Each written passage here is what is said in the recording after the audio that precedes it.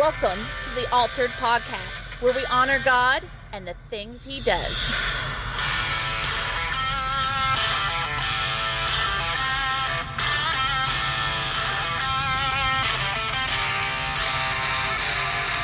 Welcome to the Altered Podcast, where we didn't do a special intro. Praise the Lord, hallelujah, and we honor God and the things that He does. We wish you a Merry Christmas. We wish you a Merry Christmas. We wish you a Merry Christmas and a Happy New Year. You know what? It's okay, because it's after Thanksgiving. We can sing Christmas carols now. I will allow it. Except it's not after after Thanksgiving, because we were recording this beforehand and blah, blah, blah, blah, blah. Oh, wait. I just have one thing to say. So, Ben, Dina, we had a good time the other day on Madison County Youth Football. We did. That was so fun. much fun. Yeah. I'm not going to lie. Half the time I didn't know what was going on because I'm not a football person. But you learned so much about football. I did. There's like numbers and things. I'm so proud of you. Yeah. Yeah, she was doing the Dewey Decimal System. No, I'm just kidding. She wasn't.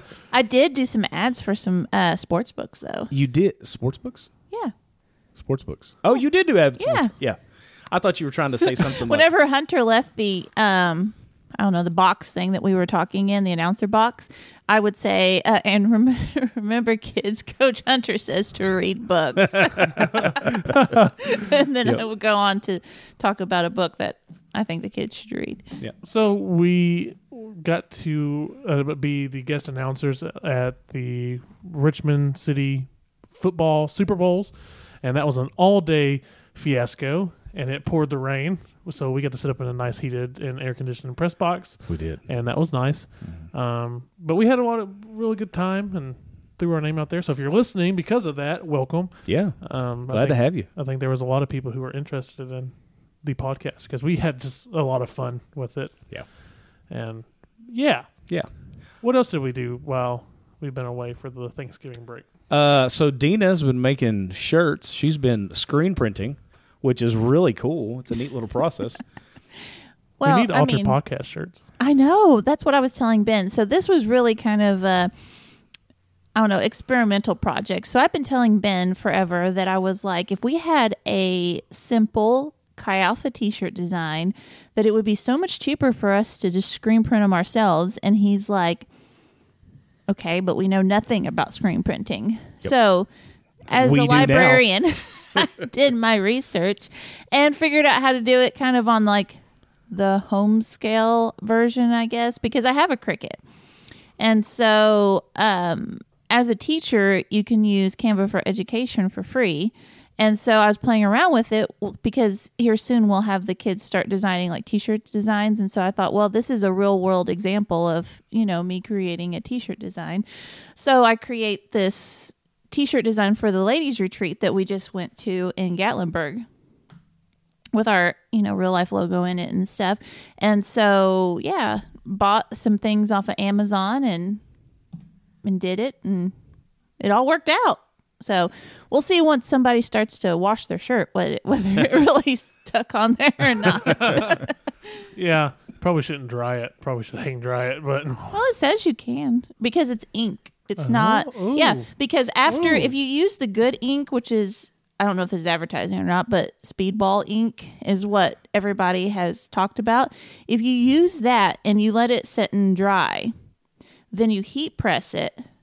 And something about that sets it into the cotton on the shirt. So there is a design that you have. It's like black and white, but it has like altered as the white logo. Mm-hmm. That would look really good in a t-shirt. But, you know, we may be selling those soon. You never know.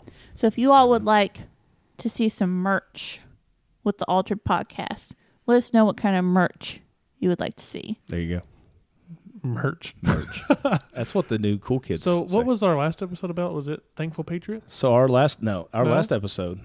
Okay, so there's so many that I just That's lose. the one that technically came out this week, but they all don't know that. Yes. Yeah. Sorry. So our last episode Thankful for Family. was Thankful for Family. Remember we had Lil come on? She was just so cute. Yeah. She Yes, drew on we the had wall. that wonderful Oh, no, family. it wasn't. No, it wasn't. What is it? So I have on here. So before we get on here, they're all hunky dory, and then we get on here and they're like, "Wait, what episode is it?" We're falling apart here.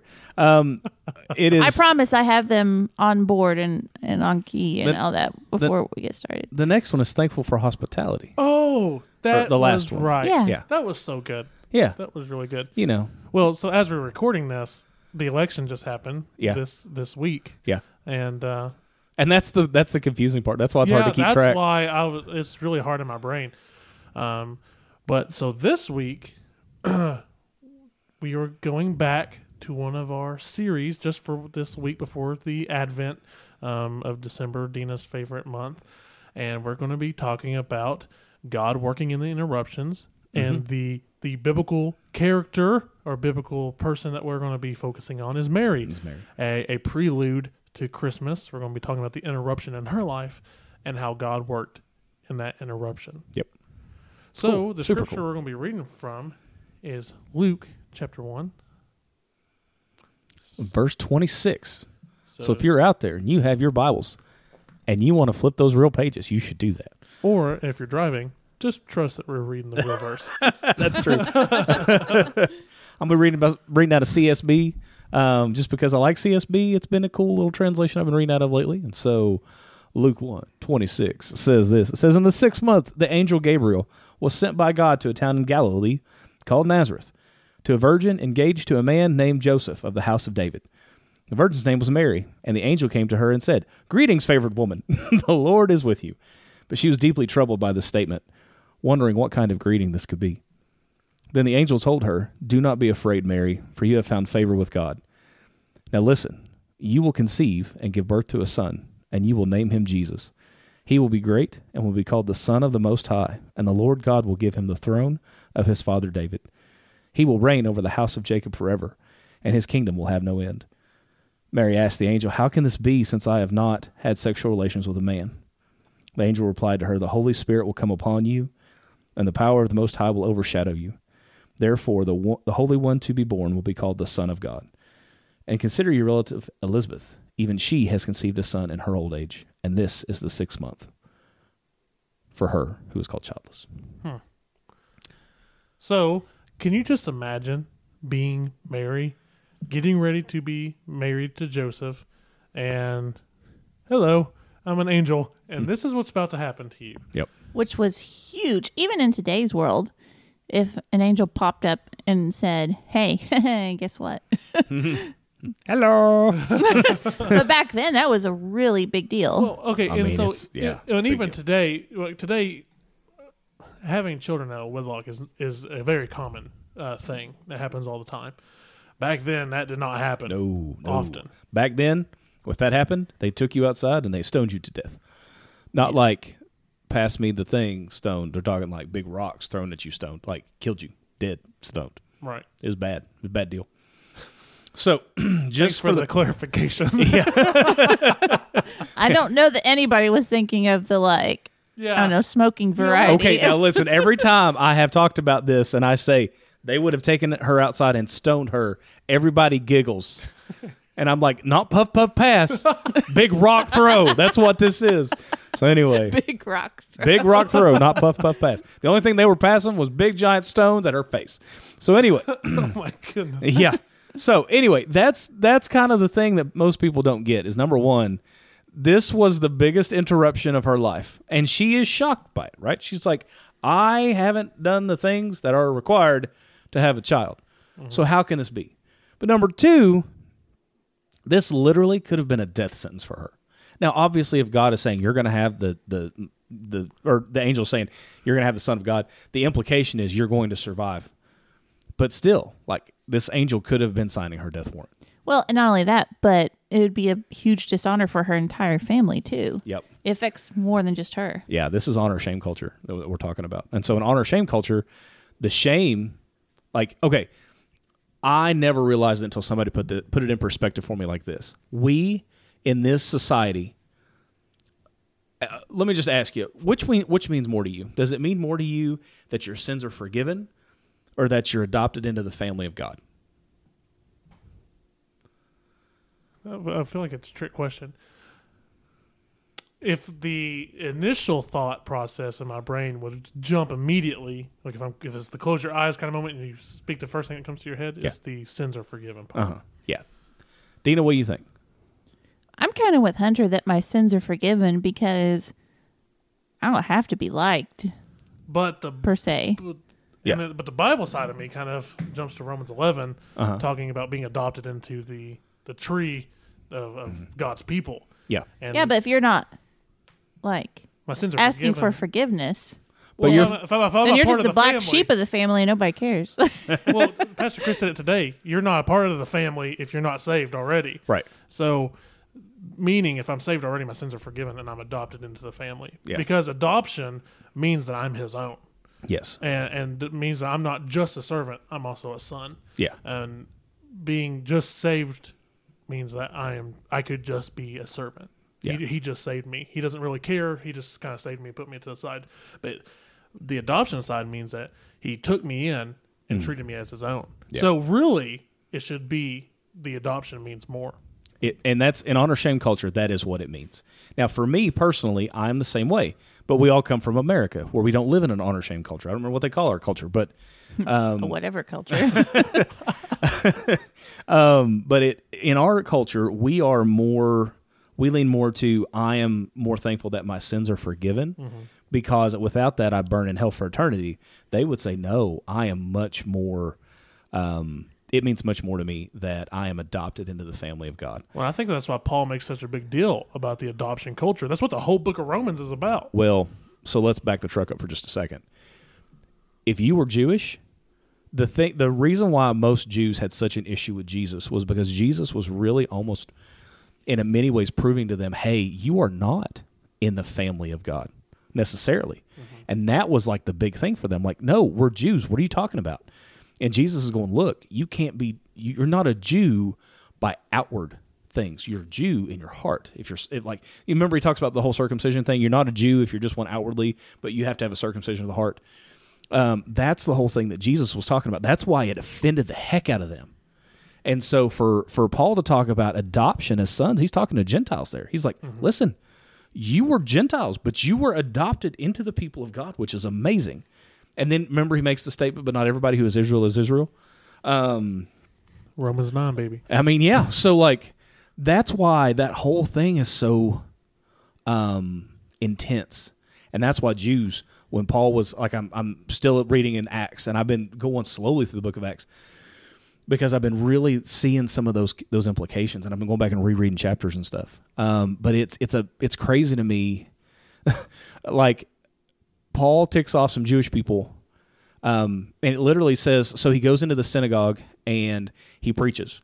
And they're like, hey, we want you to come back and tell us more about this the next week. And so he's like, sure, let's do it. And everybody's all hunky-dory. Well, the next week, like, the whole town shows up. And it says the leaders of the synagogue are so jealous. The Jewish leaders are so jealous that they actually cause a riot. And they I think they actually do stone Paul. And when I talk about that one, again, people, like, they laugh. But, like, wasn't puff, puff, pass. It was big rock throw. They take him outside of the city and they stone him. And it says that the church, the elders gathered around him, and he was lifted up, and he goes on to the next town and just preaches in the next town. When the next town, guess what happens? The Jewish people find out about it, and they come chase him down, follow him to the next town, and like basically drive him out of the next town, cause a big riot again. It's just interesting that in this honor shame culture, they gave more honor to the fact that Jesus was Messiah in their mind, it would seem like, than they gave honor to the fact that these synagogue leaders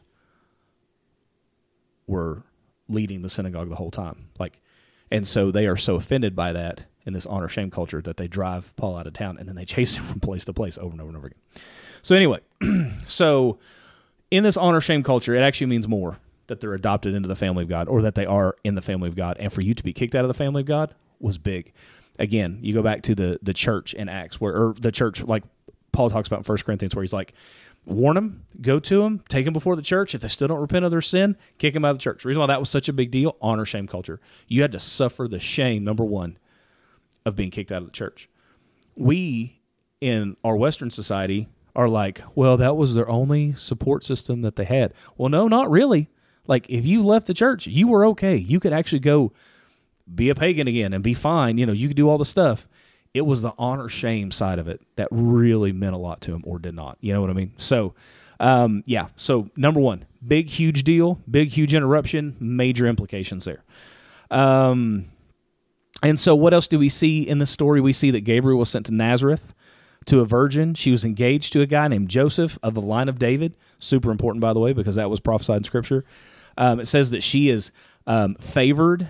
It says that she will give birth to a king whose reign will never end. His name will be Jesus. That's really important. She's never done the things required to conceive, yet he will be the miraculous Son of God. And so we see all of these big, major things in this story. And this story has such amazing implications for our life. Implications that I never realized if I hadn't just studied this out in the way that I did. Now, before we go any farther, though, you know what we need to do? You know what other implications we have? We need to thank Anchor for hosting our stuff. So at this time, we're going to ad break, and then we'll come back, and we'll talk about Nazareth. So listen to this ad, and we'll be back in just a second.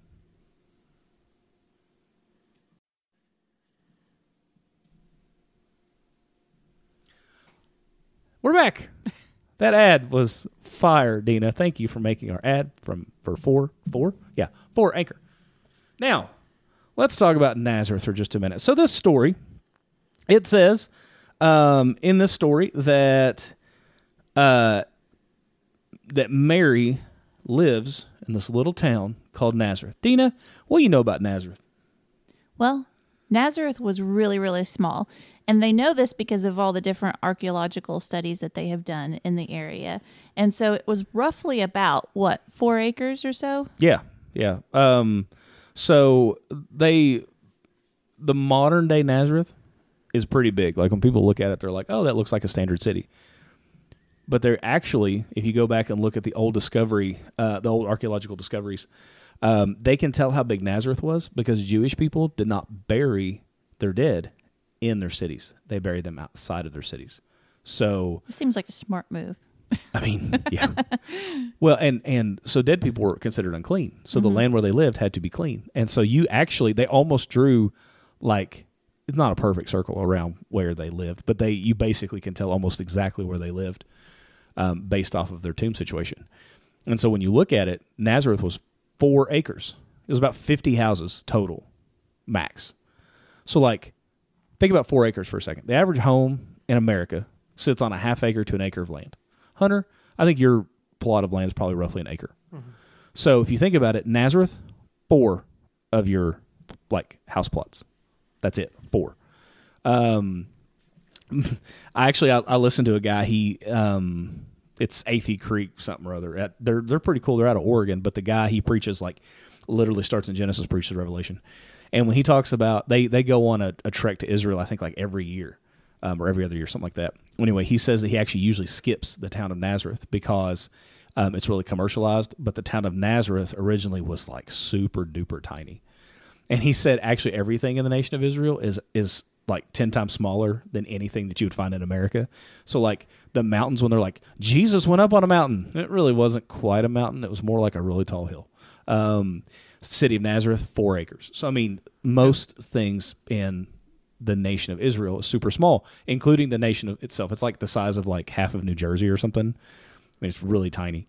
I've heard everybody that has went over and has done one of those Holy Land tours or whatever you want to call it, has came back and said, oh my goodness, once you actually go there and see where all of these events happened, it totally makes so much more sense. Yeah, changes your perspective. Yeah, it seems like they can walk everywhere. Makes a little bit more sense. They literally can. Yeah, but just to show how insignificant Nazareth is, biblical figures, even apostles, make fun of Nazareth. They do. They downplay Nazareth. I think it was Nathaniel.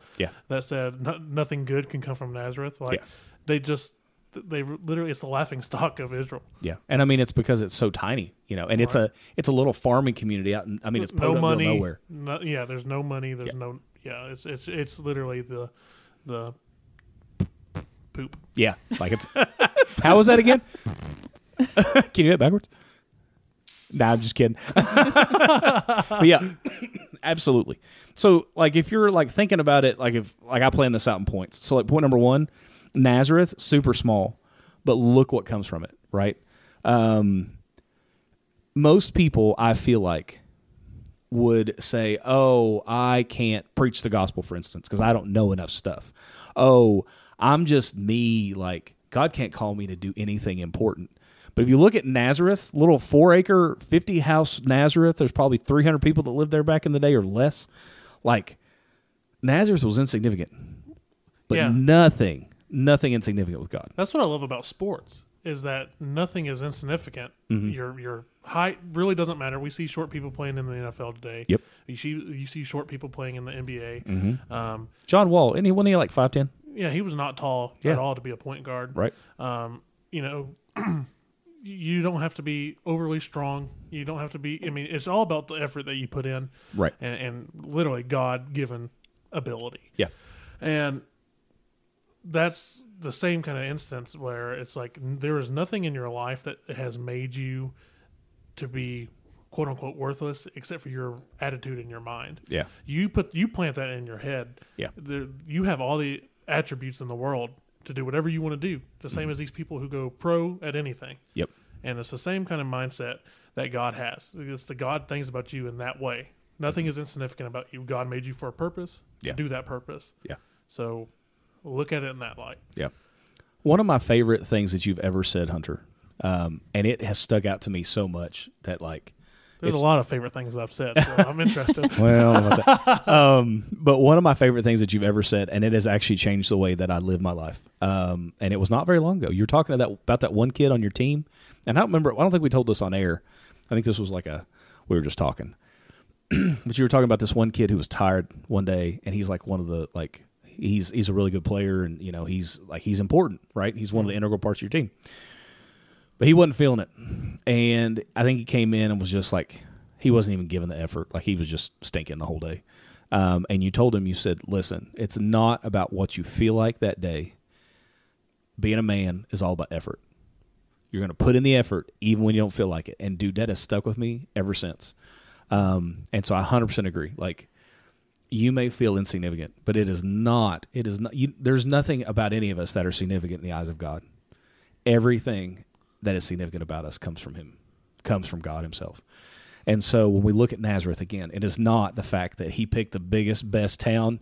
This wasn't giant city. You know, people would think big, like people think that cities that would matter would have been places like Jericho. And what does God do to Jericho? He says, march around the city 7 times and it's going to fall over. Like, and literally there's now, they found evidence that it looks like the cities just fell outward. Like, there's no reason why they I know, I talk with my hands. Sorry, guys. Ben just smacked the microphone. I did. If you heard, that's what that was. But there's no reason why Jericho, the walls should have just fallen outward. They were super thick. They were super tall. Babylon, walls were super thick, super tall.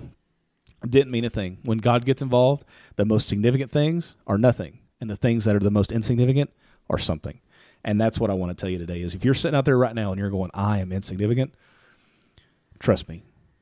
God has a plan for you, and you can be just as significant as anybody else. You just have to rely on God and let Him do the work. And just imagine what Mary felt like. She was a young teenage girl from Nazareth. Right. So it's something... Wait, could you say that again? She was a what? Teenage girl. Teenage girl. Yes, she was. From Nazareth. Yep. We don't know how old she was. It doesn't say. But historically, she was probably like 15, 16. Yeah, that's every book I've ever read, except for the Bible because it doesn't say. It doesn't say. But we'll place her as a teenage girl. Mm-hmm. If anybody ever feels insignificant, it's young teenage people from nowhere towns, right? And like, what'd they have to do? You know what I'm saying? Yeah. Like, you think your town's boring? They watched wheat grow. You know? Yep. For fun. Yeah. They took care of sheep. Yeah. Sheep are boring, stupid animals. But God took Mary and said, I am going to change the world through you. Yep. And now, we say that. Now, I don't put her on the pedestal that Catholics do. Right. But they took her and they said, hey, we're going to literally make the Savior of the world through you. And watch what's going to happen. Yep. That's what I like about The Chosen, the series I just talked about a couple episodes ago. Yeah. The Chosen shows Mary's, like, even her parenting up in Jesus' ministry. I don't know where they get that information. They have resources online that they get where they get their stuff, and they say it's all historical and whatnot. But it makes sense that she's widowed, and whatnot, and most scholars, I think she was widowed at some point. Yeah, because I think Joseph died early. Because it never mentions him, like, in again. Jesus' earthly ministry, like, never mentions him, and so most people would say there's got to be a reason Jewish why. scholars don't mention him much after the birth, really. Yeah. And so it's just, you don't really hear about him again. So they think that she's widowed. And so they see whenever he's close, she pops up, and she's there to kind of help to feed the camp and it's just real interesting to see that she still plays a part even after this part. She's not insignificant. After this. Yeah. Well, and I mean, she's there at the cross. Right. Like, he's like, woman, this is now, like, and she, like, points kind of to John. It's like, this is your son. And I think he says, behold your mother, or something like that. Anyway, making provision for her.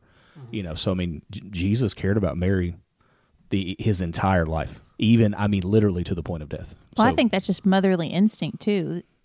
You know, on plus her he's behalf, like the savior of the world. So Yeah. I mean, angels like, hey, you got to raise this thing. Right.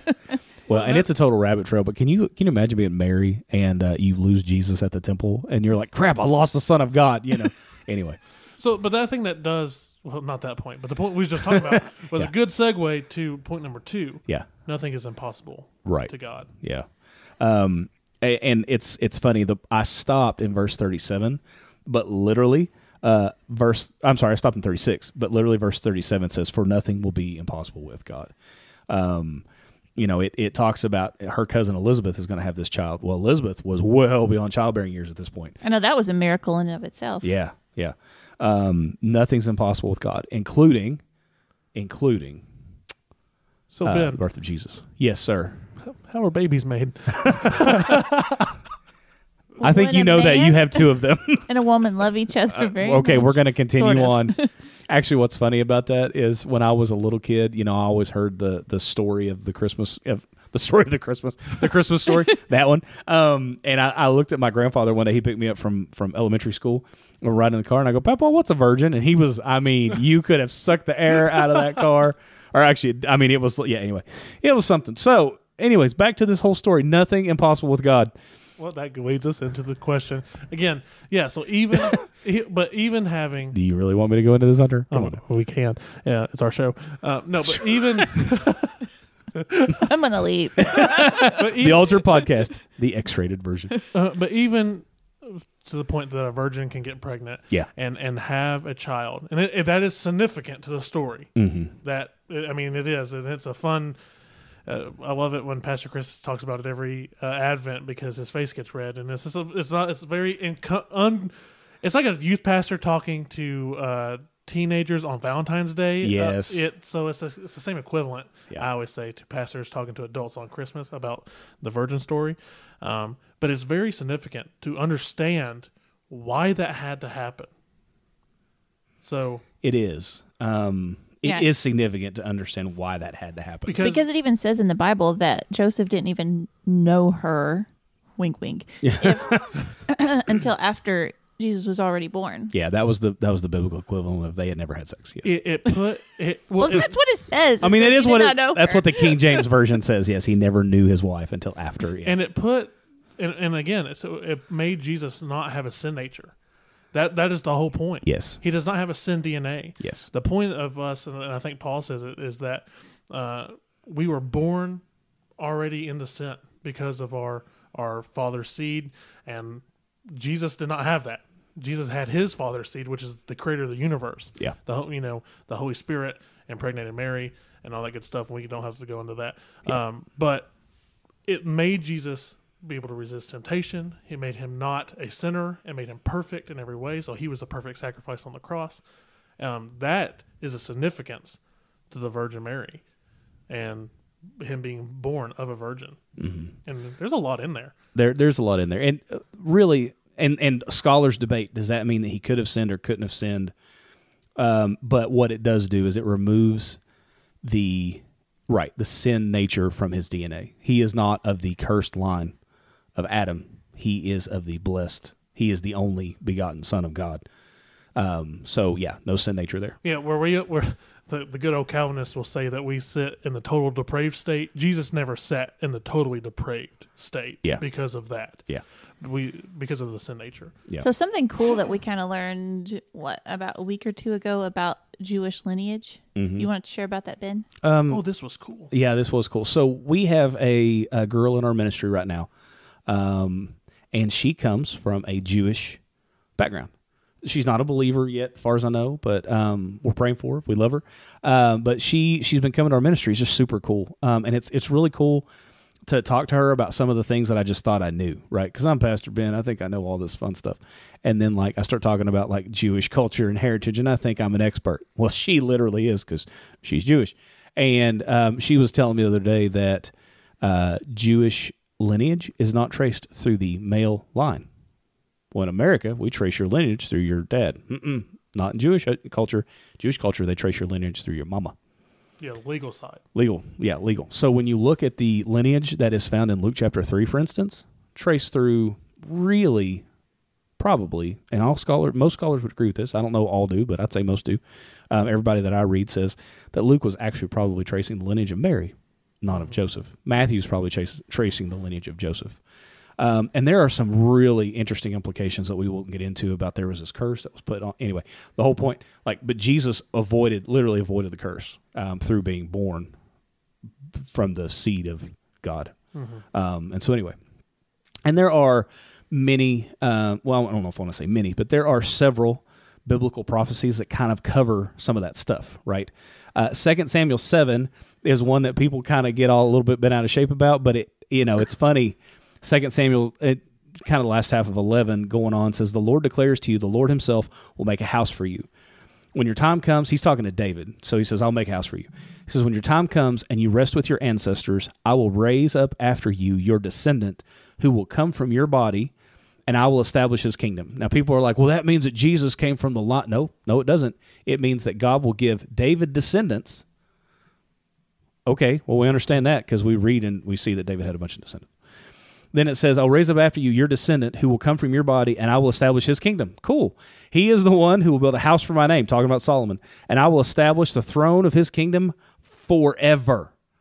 And you're like, oh, now I'm starting to hear the Jesus language, right? And then it goes on, it says, I will be his father, and he will be my son. When he does wrong, I will discipline him with a rod of men and blows from mortals. And people are like, oh, does that mean Jesus sinned? No, it's talking about, people get all bent out of shape about this verse. It is talking about Solomon. And it's interesting that God says, I'm going to be like his father. And it's like, David's like, I'm his father. No. And then it kind of looks forward. So, and he says, I will be his father and he will be my son. When he does wrong, I'll discipline him with a rod of men. And then 15, but my faithful love will never leave him as it did when I removed it from Saul, whom I removed from before you. And then he says, your house and kingdom will endure before me forever, and your throne will be established forever. What does that mean? It means that Jesus is going to come on the scene, and when he does, as has already happened, that kingdom will never end, right? Mm-hmm. So from David's lineage will come a Savior. Then like Isaiah 11:1. And Isaiah, you want to find some prophecies about Jesus? Just check out Isaiah. There's a ton of them in there. But Isaiah 11:1 says, then a shoot will grow up from the stump of Jesse, and a branch from his roots will bear fruit. And then it says, the Spirit of the Lord will rest on him, a spirit of wisdom and understanding. And so, by the way, you want to talk about the Holy Spirit a little bit? There's a whole big bunch of verses about the Holy Spirit. But that one talks about this reign of this Davidic king, and it goes on and it says, his delight will be in the fear of the Lord. He will not judge by what he sees with his eyes. He will not execute justice by what he hears with his ears, but he will judge the poor righteously and execute justice for the oppressed of the land. And that's what Jesus did. You see it over and over and over again. All the people that he should have honored, the Pharisees and all those people, actually turns out that they were not living a life for God in their hearts. And Jesus calls that out over and over and over again. You see Jeremiah 23:5 and 6. Dina, you have that by chance? Jeremiah 23:5 and 6. Yes. So it says, look, the days are coming. This is the Lord's declaration. when I will raise up a righteous branch for David. He will reign wisely as king and administer justice and righteousness in the land. In his days, Judah will be saved, and Israel will dwell securely. This is the name he will be called. The Lord is our righteousness. There you go. And so you see all of these biblical prophecies.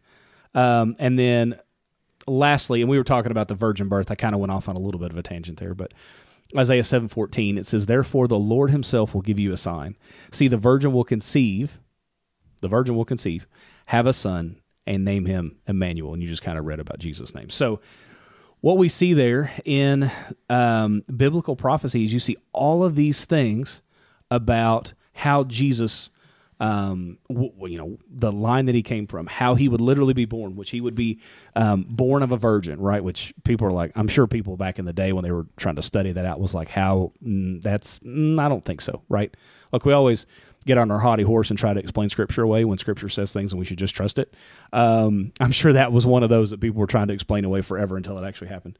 And so, we have Micah 5:2, which talks about that Jesus would be born in Nazareth. We have all of these things, right? And all of these things are significant because when you look at prophecy, biblical prophecy, the foretelling of Jesus' birth is something that was so statistically impossible that it couldn't have accidentally happened. Some people, they talk about, could he have made himself be the Messiah, right? Could he have made his life fit into that? But there are so many things that are impossible, but for instance, born of a virgin. But there are others where he was born and the time period. And there's this whole prophecy about Herod was going to kill all these kids during the time of Jesus, trying to take him out. There's a prophecy about that. There's all this stuff that a normal human person couldn't make happen. And so there's this guy, he actually kind of tried to do the math on it at one point, and it was some statistically impossible number just to fulfill 8 of those prophecies. It would be like taking little 1x1 tiles and covering the entire state of Texas 2 feet deep, and just turning somebody loose with a blindfold so they can't see. They just walk around and they pick up the perfect tile, the one that. Go and find the one with a little star on it, and so it would be like somebody wandering in Texas, the entire state of Texas, their entire life, that is covered 2 feet deep in 1-inch tiles, and they just pick up the right one. Just for 8. Yeah, just for 8 of them. So, it is statistically impossible, is what I'm trying to get at. Jesus do? It was in the... Oh, there were bunches, but there were at least 40, and it depends. Different scholars say different amounts, but at least 40 prophecies of Jesus in the Old Testament, and yeah, fulfilled every one of them perfectly. So, huge deal. All right. So, the next kind of question that we probably need to cover, or the next thing that we kind of need to cover, is his name is Jesus, right? I'm looking at my points in the plan. I just skipped one. Y'all are looking at me funny. But the next thing is that his name is Jesus, right? And the name itself is significant. But it's funny that when we talk about the name of Jesus, we're like, well, we don't see that very many times in Scripture. We do see it a couple times in the New Testament. There's this guy named Bar Jesus. He's actually a false prophet in the book of Acts. But people are like, well, we just don't see that name. Well, guess what? That name is actually a Greek name. Jesus, his actual name would have actually been Yeshua, or in Hebrew, Joshua. We see in the book of Joshua, for instance, there's this guy way back in the day whose name was Joshua. It means Jehovah is salvation. So Jesus would have had this name Yeshua, and I think in The Chosen, don't they call him Yeshua a bunch of times? Sometimes, yeah. So his name was, Jesus or Yeshua. In Hebrew it would have been Yeshua. But the whole point is that it's that Jehovah is salvation. And I think that's really and truly that's where I kind of want to end when we think about the interruption of Mary. Mary's life, if you think about it before this moment, she's living out her normal everyday stuff, right? She's the normal teenager. She probably every once in a while, her mama says something and she doesn't want to clean her room, right? She's one of those people. Teenagers, if you're listening to this, she's this normal person who's living out life. But God interrupts her story and uses her in a way that is amazingly significant. You know, she's this little girl from little podunk town nowhere. But God interrupts that and sets her on a path that changes the world. And not only that, but it says that the kingdom of Jesus has no end. So not only has it changed the world now, but it will change the world forevermore, and it has eternal implications. And so, listener, if you're sitting out there and if you're like, man, I just feel so insignificant. There's nothing good about me. There's nothing that I could ever do. Well, you're right. But God can interrupt your story in a moment. And how does he do it? It's through his son, Jesus. You are not going to have a son of God. There is no immaculate conception at this point. That happened once for the sins of the world. However, what can God do in you that could change the world? Who knows? But Jesus can come. And when he does, he can set you on a different path. You know, we talk all the time about salvation on this podcast and how do you be saved? The way that you be saved is you trust in the Savior of the world. You make him Lord of your life. You believe in your heart that he died, that he was buried, that he was resurrected so that you could have a life and your sins be forgiven. You repent of those sins and you trust in Jesus to be your Savior. And there are some things after that, right? God asks us to be baptized and all of those things. But we believe salvation starts when you make Jesus your Savior, and that can be you today. And you may be sitting there going, there's nothing significant about me after that. God can never use me, even if you are sitting there and you're like, well, Ben, I'm saved. God can use you. If he can use little podunk nothing Nazareth and this little teenage girl, what could he use you to do today? And I think that's what the importance of understanding that you're adopted into the family of Christ, or the family of God, is. Mm-hmm. He didn't just save you so that you'd be a worker bee, right? And that you would do his bidding. Yeah, he doesn't need you to do his bidding. That's right. And I love that, and it's always a saying, but John Piper says this all the time: God doesn't need you to. I mean, and it's true because he owns everything. He does everything, whether you're a part of his story or not. Yep. And so the part that God doesn't need you, but he chose you anyway, is flipping unreal. Mm-hmm. Like, you can't tell me that the Holy Spirit called me and drew me in.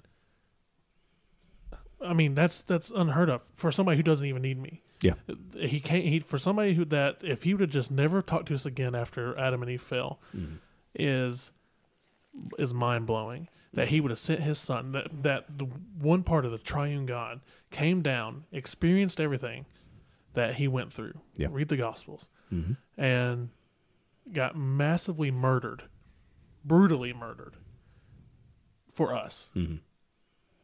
So that I think it's 1 Peter says that he bore in his body our sin. Yeah.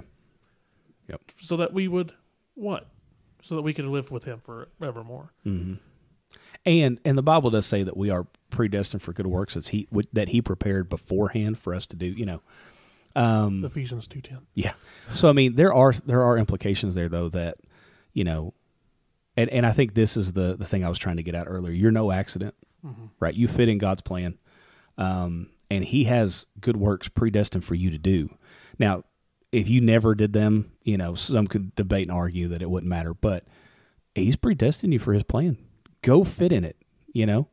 You know, for the Christian that's out there sitting there right now going, I don't know, go fit in it.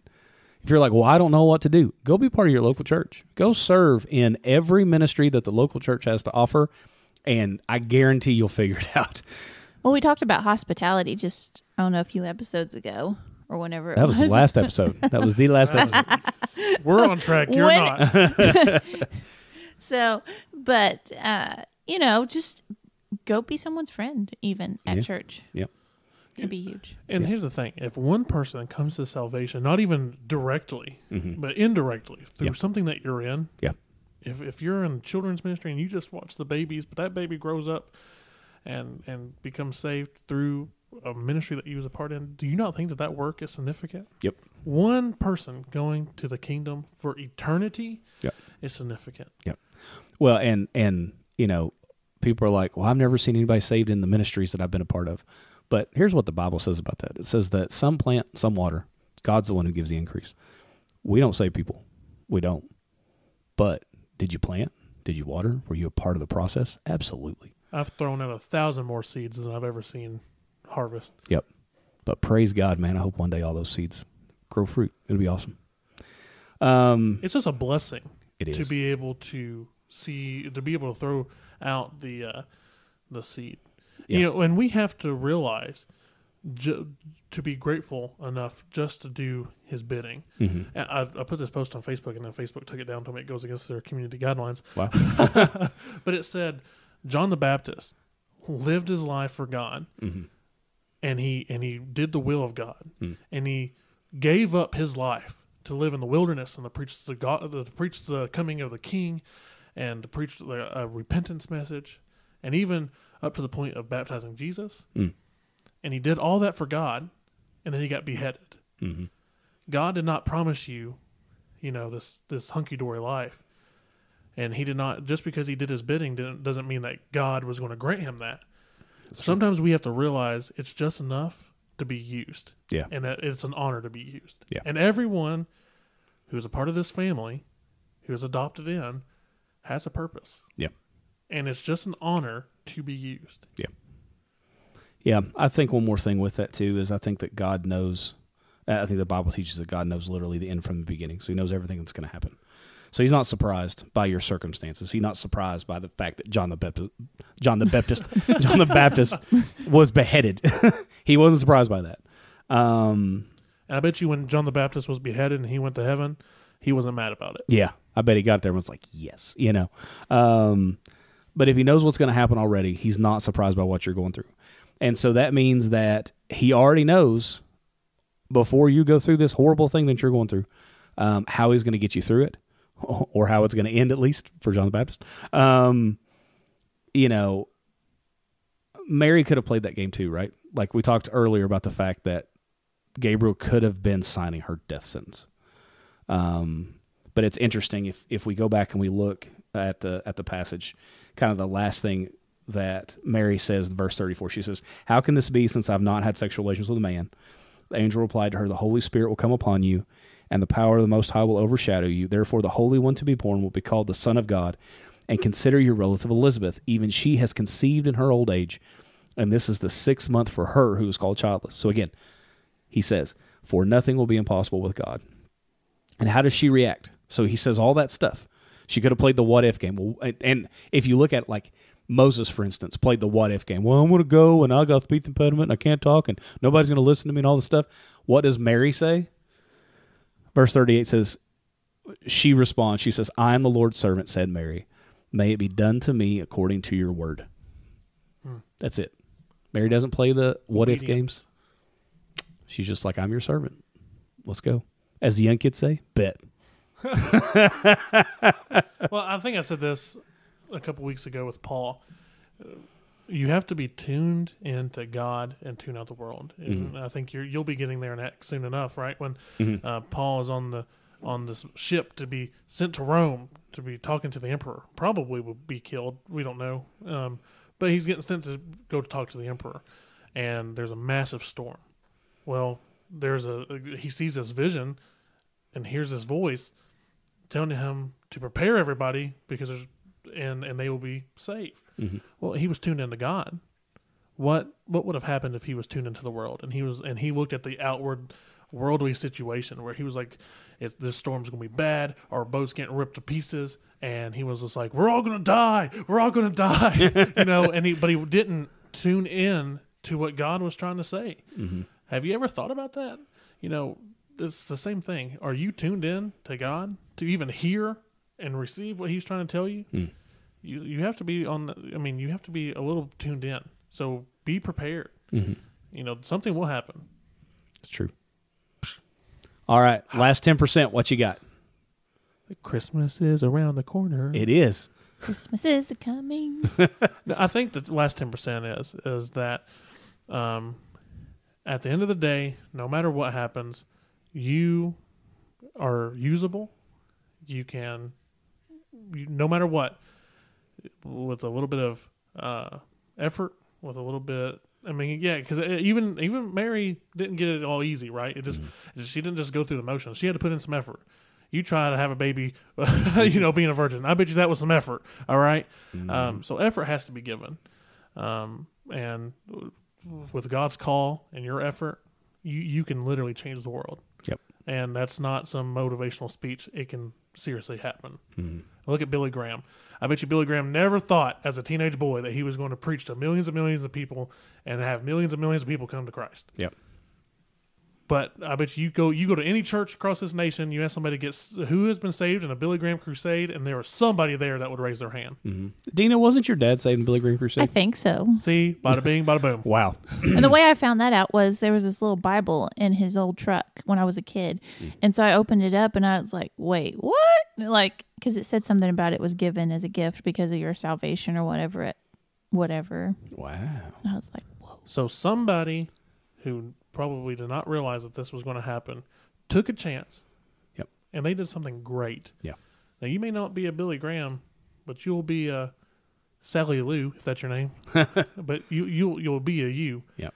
And you'll make a difference. So The Sally way Lou. God wants you to make a difference. So Sally Lou, if you're listening, this is your prophetic moment to know that God has something for you. Cindy Lou Who. You made a difference with the Grinch, Cindy. There you go. You made a difference. Dina, last 10%. What you got? So, since tis the season, realize that you are a gift of God and that, you can be a gift and a shining light to others. The look on her face when she said all that Christmassy crap just made me want to vomit. It looked like Cindy Lou Who, didn't it? I can't help it that I have the spirit of Christmas in my heart. And Since that's a movie Jesus quote. came into my heart. What? So, yeah. Yeah, cool. So last 10% for me is just a big ditto. Man, the size of Nazareth speaks to me because, again, should have been so insignificant. But there's nothing insignificant with God. And so that's the thing that sticks out to me as well. So there you go. That's what I have. That was very well spoken. Thank you. Good job, Ben. Thanks, buddy. Good job, Dina. All right. You know what it's time for now?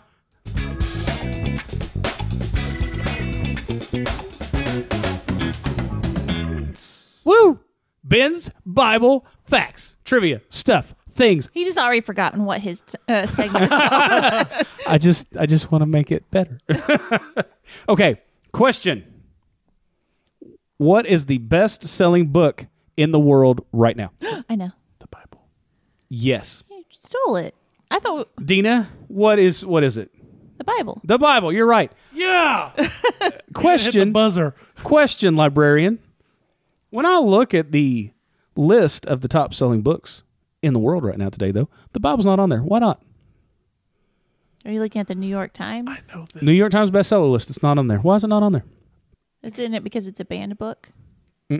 Hunter, why is it not on there? So I don't know the exact reason. Okay, but I got real excited when you said it because I did hear that they took it off, and it was like I heard like some of the reasoning was one, they were jealous, and they were like, we're never going to catch up to this. It's because it is the number one best-selling book every year by far. Isn't it because people have multiple copies of it? So that's not really authentically like everyone buying like from one what copy? from what I've heard, it is because it is the number one best-selling book by far to the point that no other book could even come close. So they took it off the list because it's not fair to any other book. Right. Because it would literally always be number one.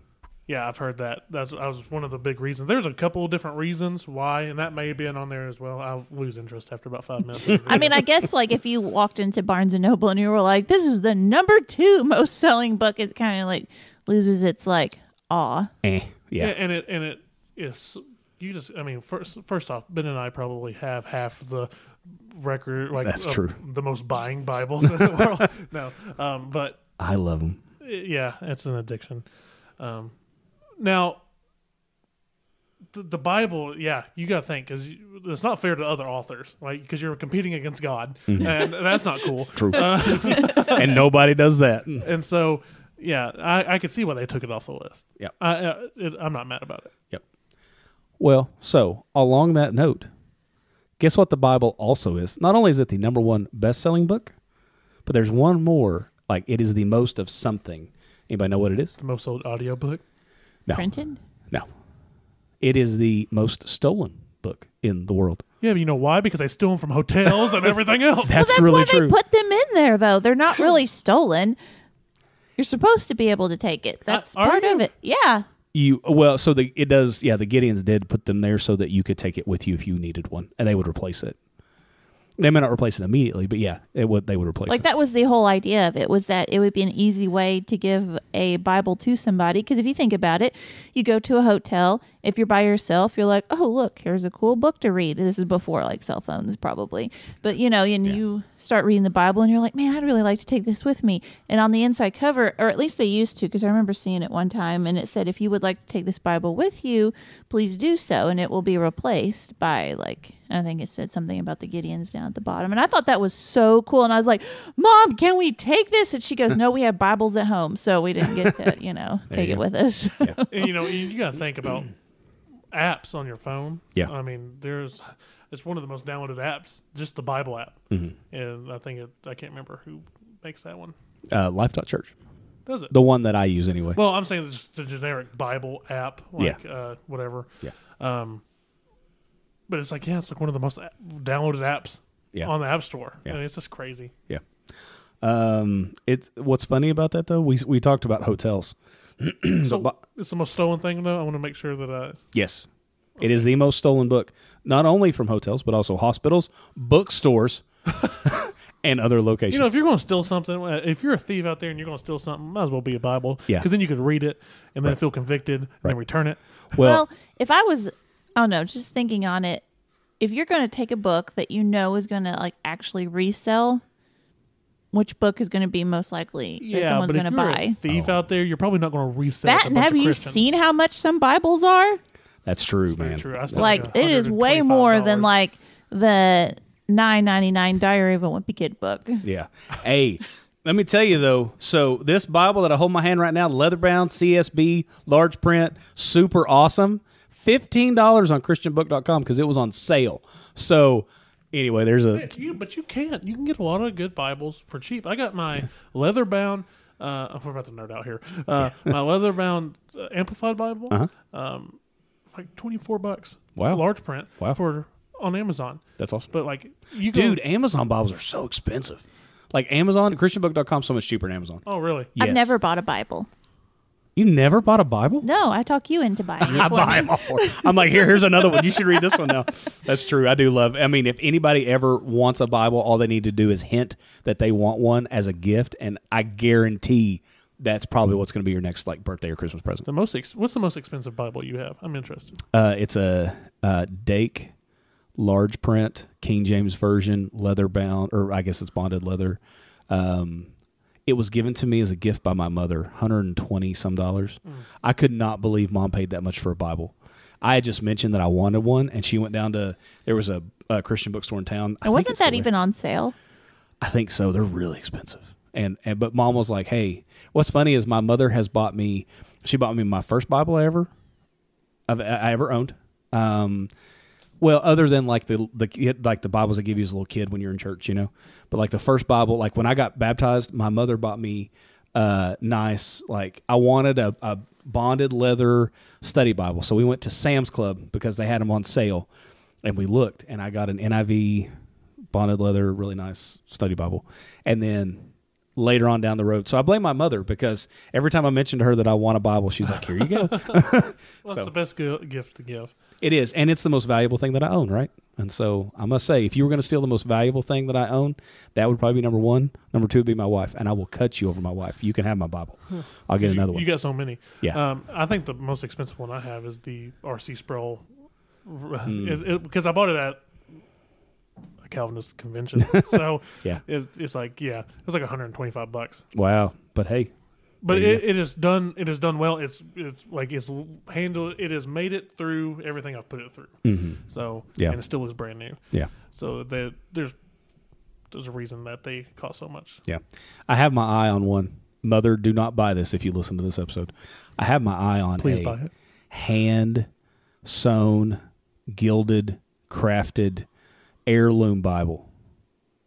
and they make them in all different translations: ESV, CSB. Are you talking about an old family Bible? No, I am talking. I'll show. Because I'm like, I'm pretty sure Dad would give you ours. No. I'm talking. This sucker's like goat skin. Like, oh wow, it's cool, but I will never buy. I will never pay. I can't say I'll never. How much is it? Because he's already looking at it. $225. So half of our views just dropped off. But that's very cool, Ben. Yeah. I think that was your Bible facts, whatever we call this segment. Yeah, Ben's Bible facts. But really, isn't that just being flashy though? Because it's all the same. You're 100% true. You're 100% right. 100% right. There is no reason why I would pay that much money for Bible. People buy baseball cards. People buy whatever. If you're going to collect something, might as well be the Word of God. Yeah, that's true. Oh, let me tell you something else. I'll nerd out, and then I'm done. I'm sorry, but I'd nerd out about this too. Dina watches these super cool TikToks about old Bibles. No, seriously, like the Gutenberg Bible, like the old original, like old school. So the other day I got really curious and I got on eBay and I just looked and I was just looking at old Bibles. And there was a 1643, something or other, like old, super cool, like page, not Bible, page of a Bible. It's like $100-some. For just a page.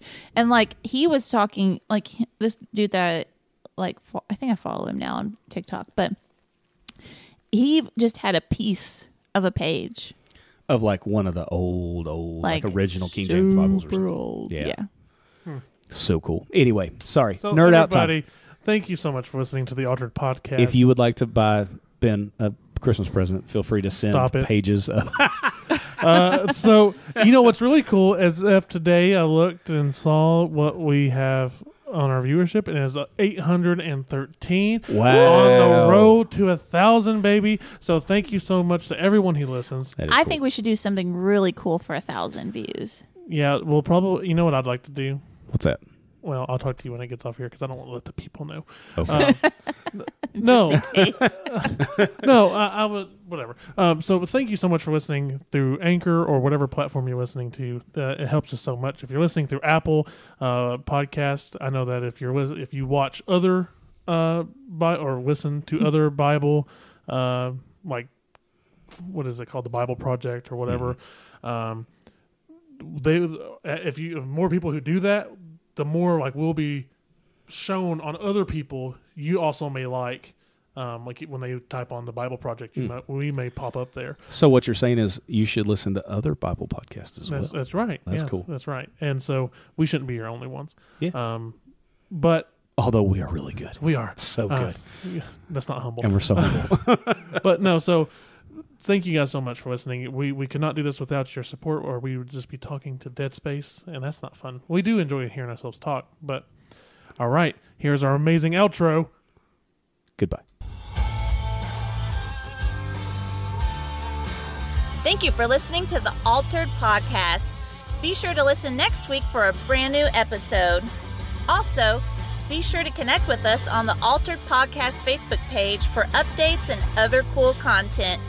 See you next week.